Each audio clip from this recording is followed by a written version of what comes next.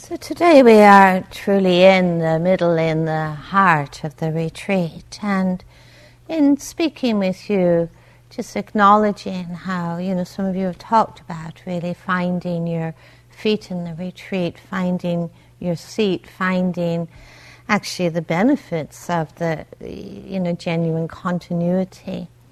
And of course this wouldn't be true for everyone. There's a journey to actually finding your feet and your seat in the retreat. But I think in this middle part of the retreat, it's often kind of helpful to step back a little and say, and just ask of our retreat, is there some place I need to commit or recommit my intention, my dedication?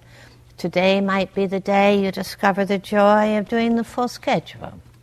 Today might be the day where you discover the joy of actually truly embracing a walking period from its beginning to its end.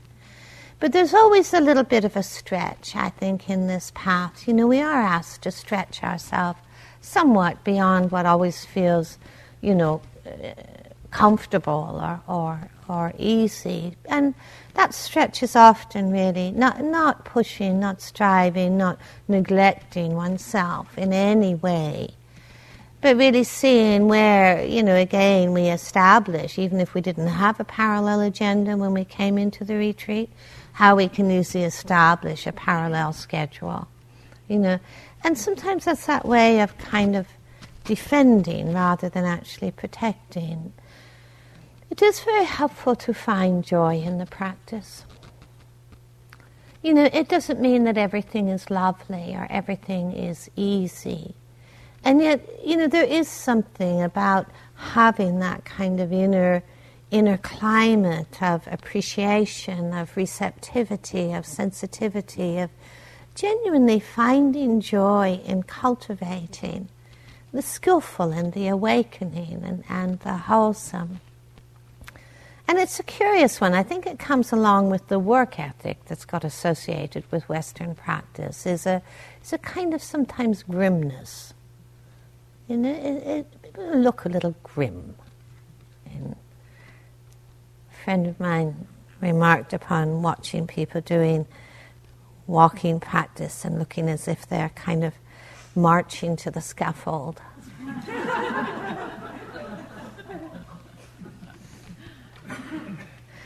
Which actually brings me to today's contemplation a little bit. Which is really the contemplation of chitta, heart, mind, the contemplation of states of mind. And again, this word chitta is used in a very, very specific way. It's really speaking about that climate of the heart, the climate of the mind, the mood of the moment, the mental state of the moment. It's what kind of underlies how we just see the world, how we see ourselves, how we see all things moment to moment. It's even somewhat different than emotion. I mean, actually in Pali there isn't a word for emotion, which is interesting. And it's not because people 2,500 years ago didn't have emotions. They certainly did.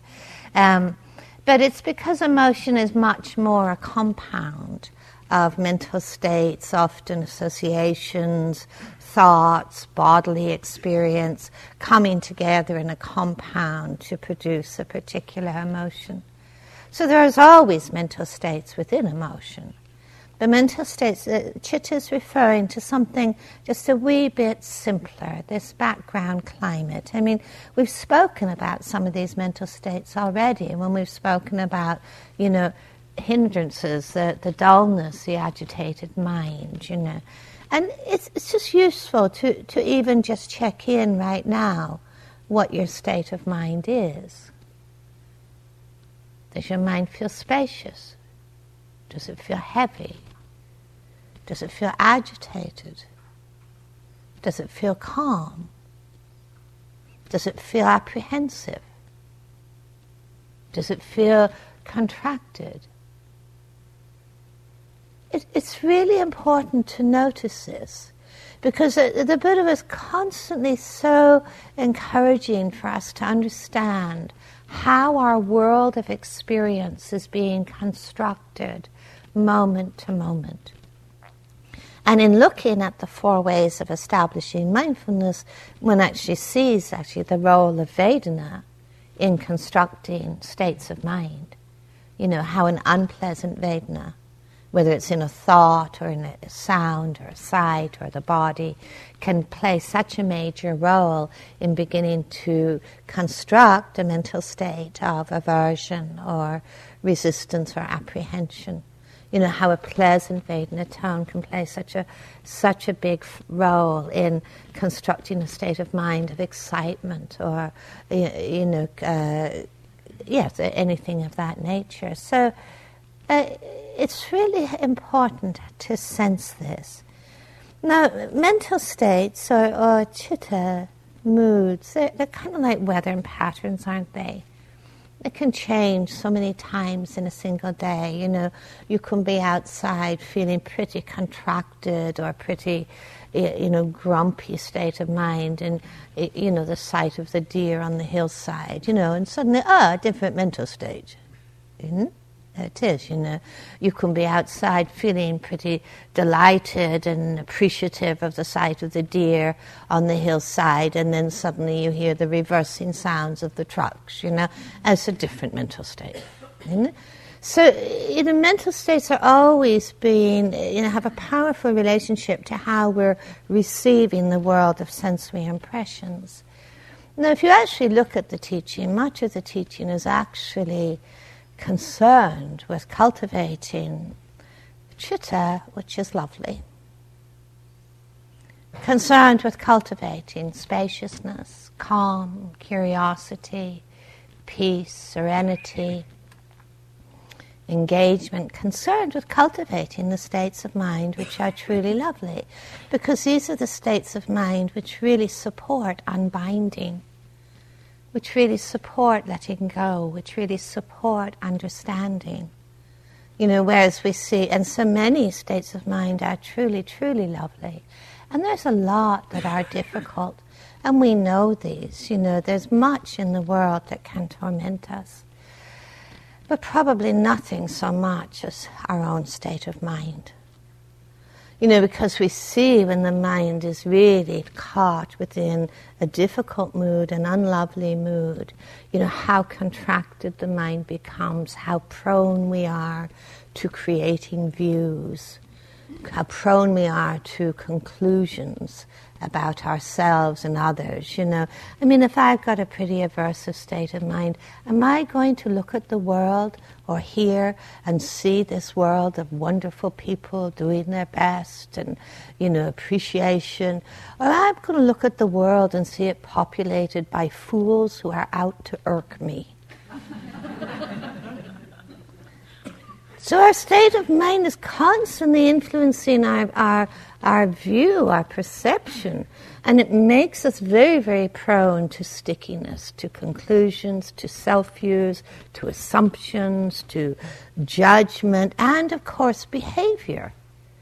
Because you can see if the state of mind is very agitated, the behavioral aspect of that. Well, first of all, there's the cognitive aspect of agitation, which is a lot of speediness, a lot of busyness in the mind, a lot of productivity. But very often, there's also a behavioral aspect, isn't there? We get busy. We find 1,000 things to do. The body can't be still. The whole world looks agitated. If the mind is very aversive, we'll be more prone to avoidance, to pushing things away, to resistance. So it's really looking at how the state of mind so shapes our thought patterns, our cognitions, so shapes our views, and so shapes our behavioral aspect. And this actually is our world of the moment. It's our world of the moment. It's constructed. It's a process. It's being constructed. The Buddha was so encouraging for us to be able to trace that process of construction, not in the realm of good or bad or right or wrong, but certainly in the realm of what leads to suffering and what leads to the end of suffering. So this is a curiosity. This is an investigation. One thing you will notice is that the states of mind that are more unskillful, unhelpful, aversion, anxiety, apprehension, agitation, they are very productive in terms of thought. They generate far more narrative. And the narrative, of course, feeds back to the state of mind. You will notice when the mind state or the mood is far more skillful, helpful, calm, spaciousness, ease, it's not so much narrative. It's not so much story, You sit with a mind that's spacious, You don't have this big, proliferation of, spaciousness. I wonder what that's all about. Where does that come? What am I going to do with it? Blah, blah, blah, blah, blah. It's, spaciousness. There's a sense of ease within it. It is very worthwhile in the day just taking some moments to pause and to ask, what is the state of mind? What is the mood of this moment? Knowing that it's flavoring everything, flavoring perception, flavoring constructions, flavoring views, flavoring behaviors. Now there is a kind of closed feedback loop that gets set up, isn't there? Because particularly if there's a more difficult state of mind, then there's all that thought generation, and that turns back to deepen and solidify the state of mind, isn't it? If I'm very aversive, and I'm going to have a lot of aversive thinking, do I get less aversive? No. I get more aversive. And then as that mental state deepens, it produces more thoughts. And that's when we feel like we get really caught within these closed rooms, these repetitive cycles, these closed feedback loops of obsession that go round and round and round. It's this interface between mental state and thought and mental state.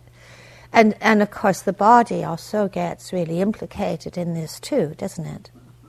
You start to feel the body contracting, or you start to feel the body becoming agitated. And of course, in this closed feedback loop, something else gets added to it, which actually increases the toxicity of that closed feedback loop, which is self-view. With the deepening of that, we become more and more convinced, I'm an agitated person. I'm an aversive person. I'm an anxious person. Where has that view come from? Where do any of our views of self actually come from? They come from this construction and this identification with the mental state and the thoughts that are being proliferated and generated. So it's really important in examining, it's very easy to have self-views, by the way, and we're much more prone to have negative self-views than positive ones. Just to notice, that's a kind of how, the mind is hardwired to dwell upon the imperfect. The brain is hardwired to be hyper-alert to what is wrong. But that is where these self-views arise, and it's so important for us to examine those self-views rather than to increase their authority by repeating them. If you want to paint yourself into a corner, just keep repeating something. And repeating self-view, I am this. I am this kind of person. And to look even how that, can be so subtle and it's actually so familiar that we hardly even notice it anymore. It's just become the kind of abode, or the identity of selfing.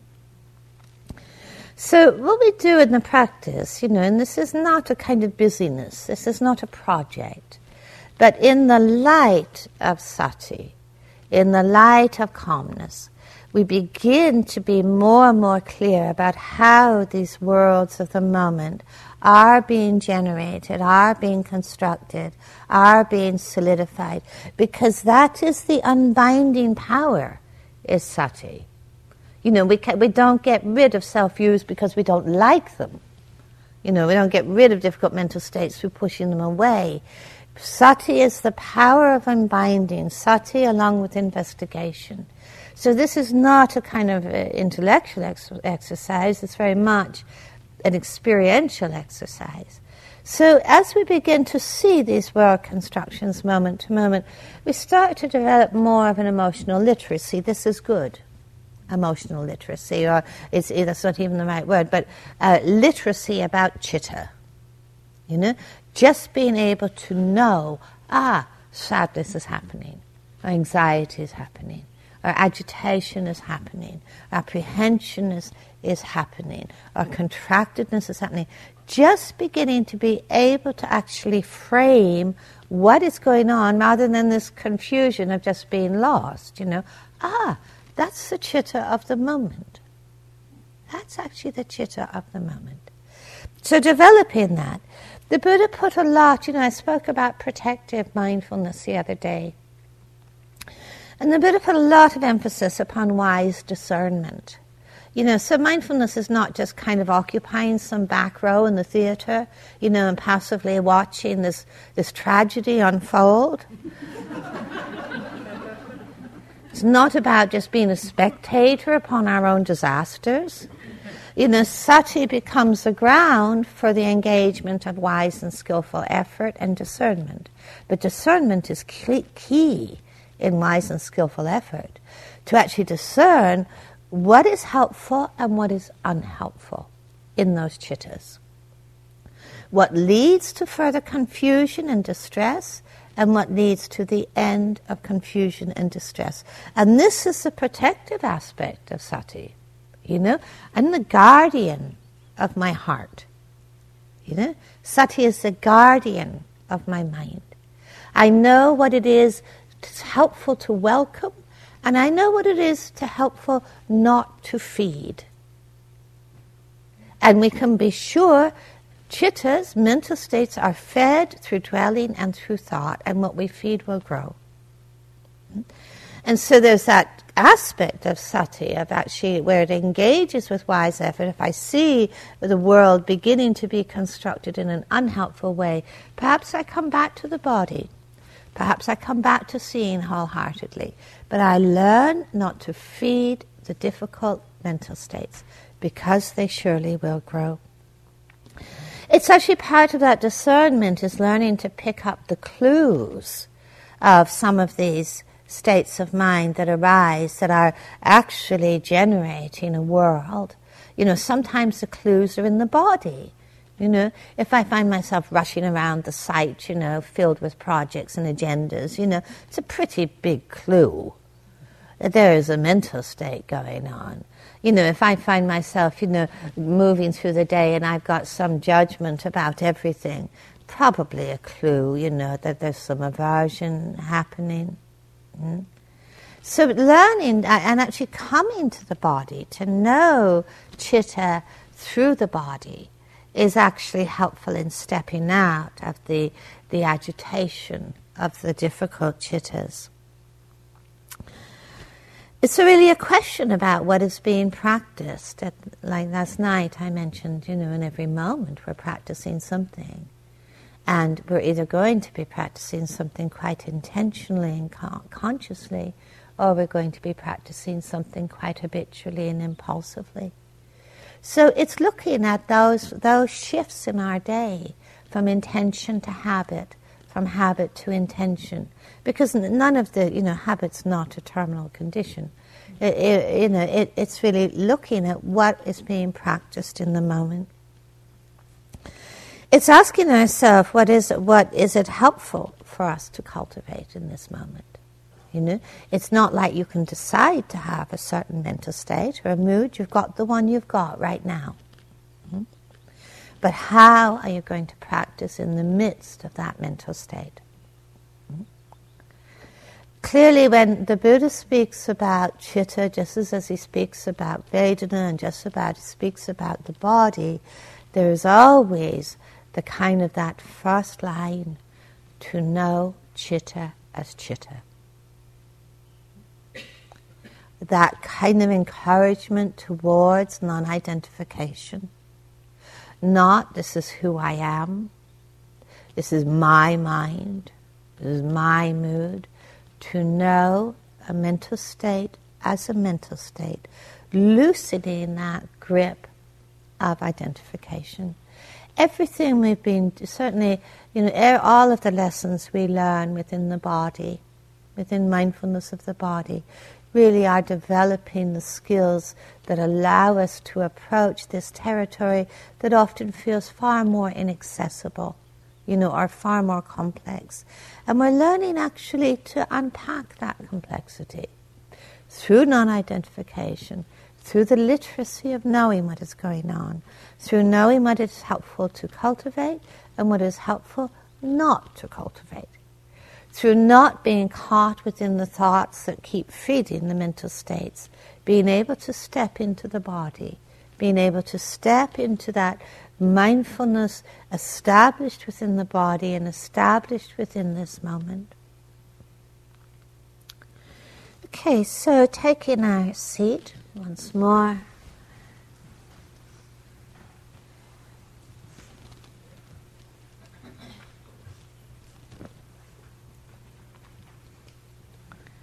In an intentional posture, being aware of your back and your neck in this moment. And bringing forth that intention, that dedication, that resolve to cultivate a present moment recollection. A present moment abiding in this body, in this moment.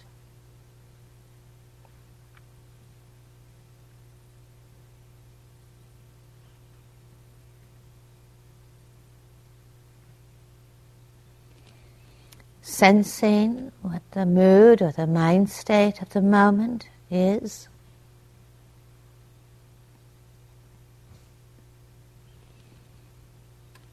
And how that is registering in your body.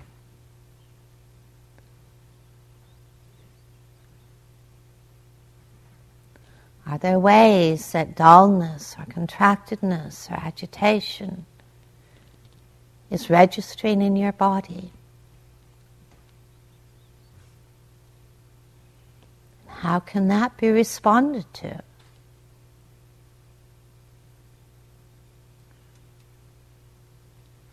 Noticing if there's spaciousness or calm or ease, and how that too may be registering in the body.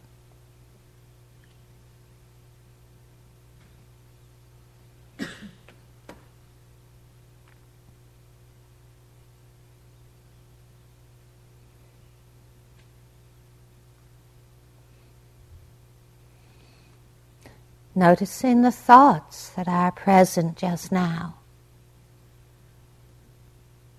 the images, and if in any way they are reflecting a mood or a mental state.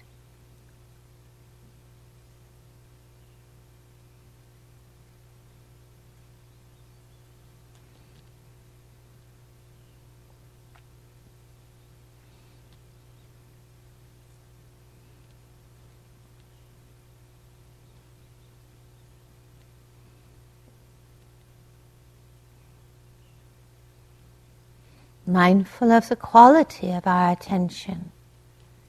If we bring our attention to listening,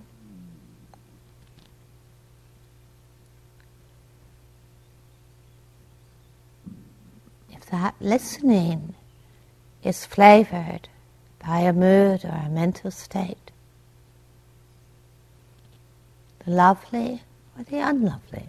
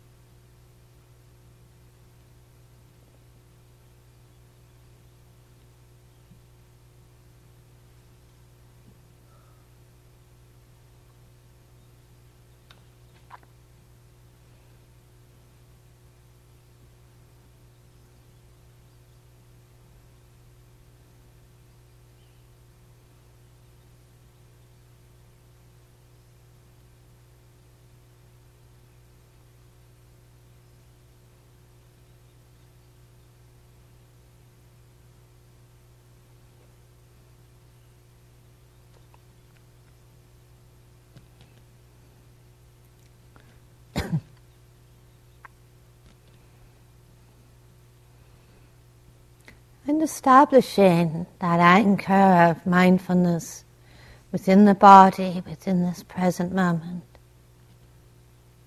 Making a commitment to that.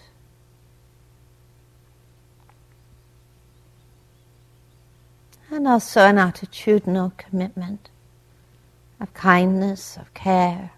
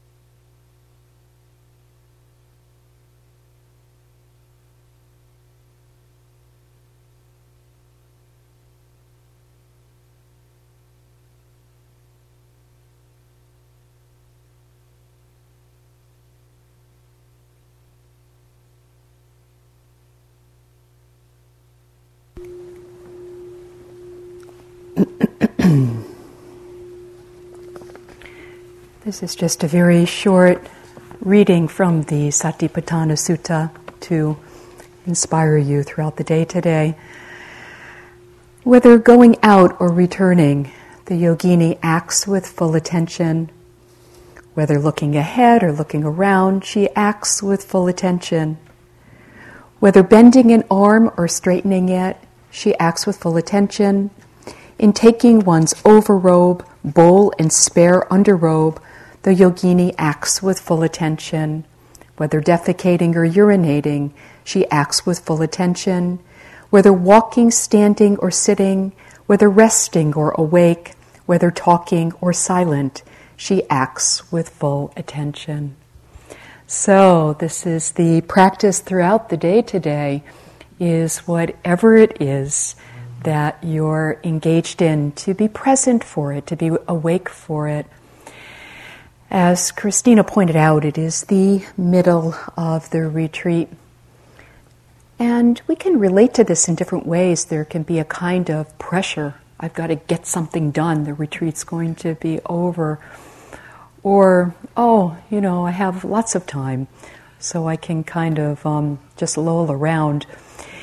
These are just ideas and concepts and attitudes. The question is, can we be present throughout the day from moment to moment, whatever it is that may be happening? The action's changing, but the attentiveness, the awareness remaining the same, so that there's a seamlessness about the whole thing. And so that we are using energy well. I used to get Dharma on my electric bill. On the outside of the envelope, there was a little saying. It would say, "Please use energy wisely." It was great every month. Please use energy wisely. So, at this point in the retreat, I was talking about this a little bit last night, too, if you wanted to stay up and continue to practice without having to go to bed at 9:15. But, sometimes a little bit more energy is available at this point. Maybe not, but maybe so. And if so, to funnel it back into the practice. Not to use it for planning or fantasizing or ideas about what may happen or could happen or this kind of thing, but to see if you can keep funneling it back into the practice, because that will be the best use of your life and it will be the best use of your time here. So just to see how that might be possible for you to do throughout the day, really encouraging a great steadiness and aligning yourself with whatever your deepest of aspirations and intentions may be. If you practice in this way, it doesn't really matter what happens, doesn't really matter what goes on. You'll have a wonderful day. So, just to remind you that interview groups continue today, and if you didn't have one yesterday, we're really used to people forgetting to look on the sheet for their name. So if you didn't have one yesterday, to make sure you check the list today to find your name for today. And then, of course, if you don't have one today, you'll have one tomorrow. All right, so enjoy the moment. And then the moment. And then the moment.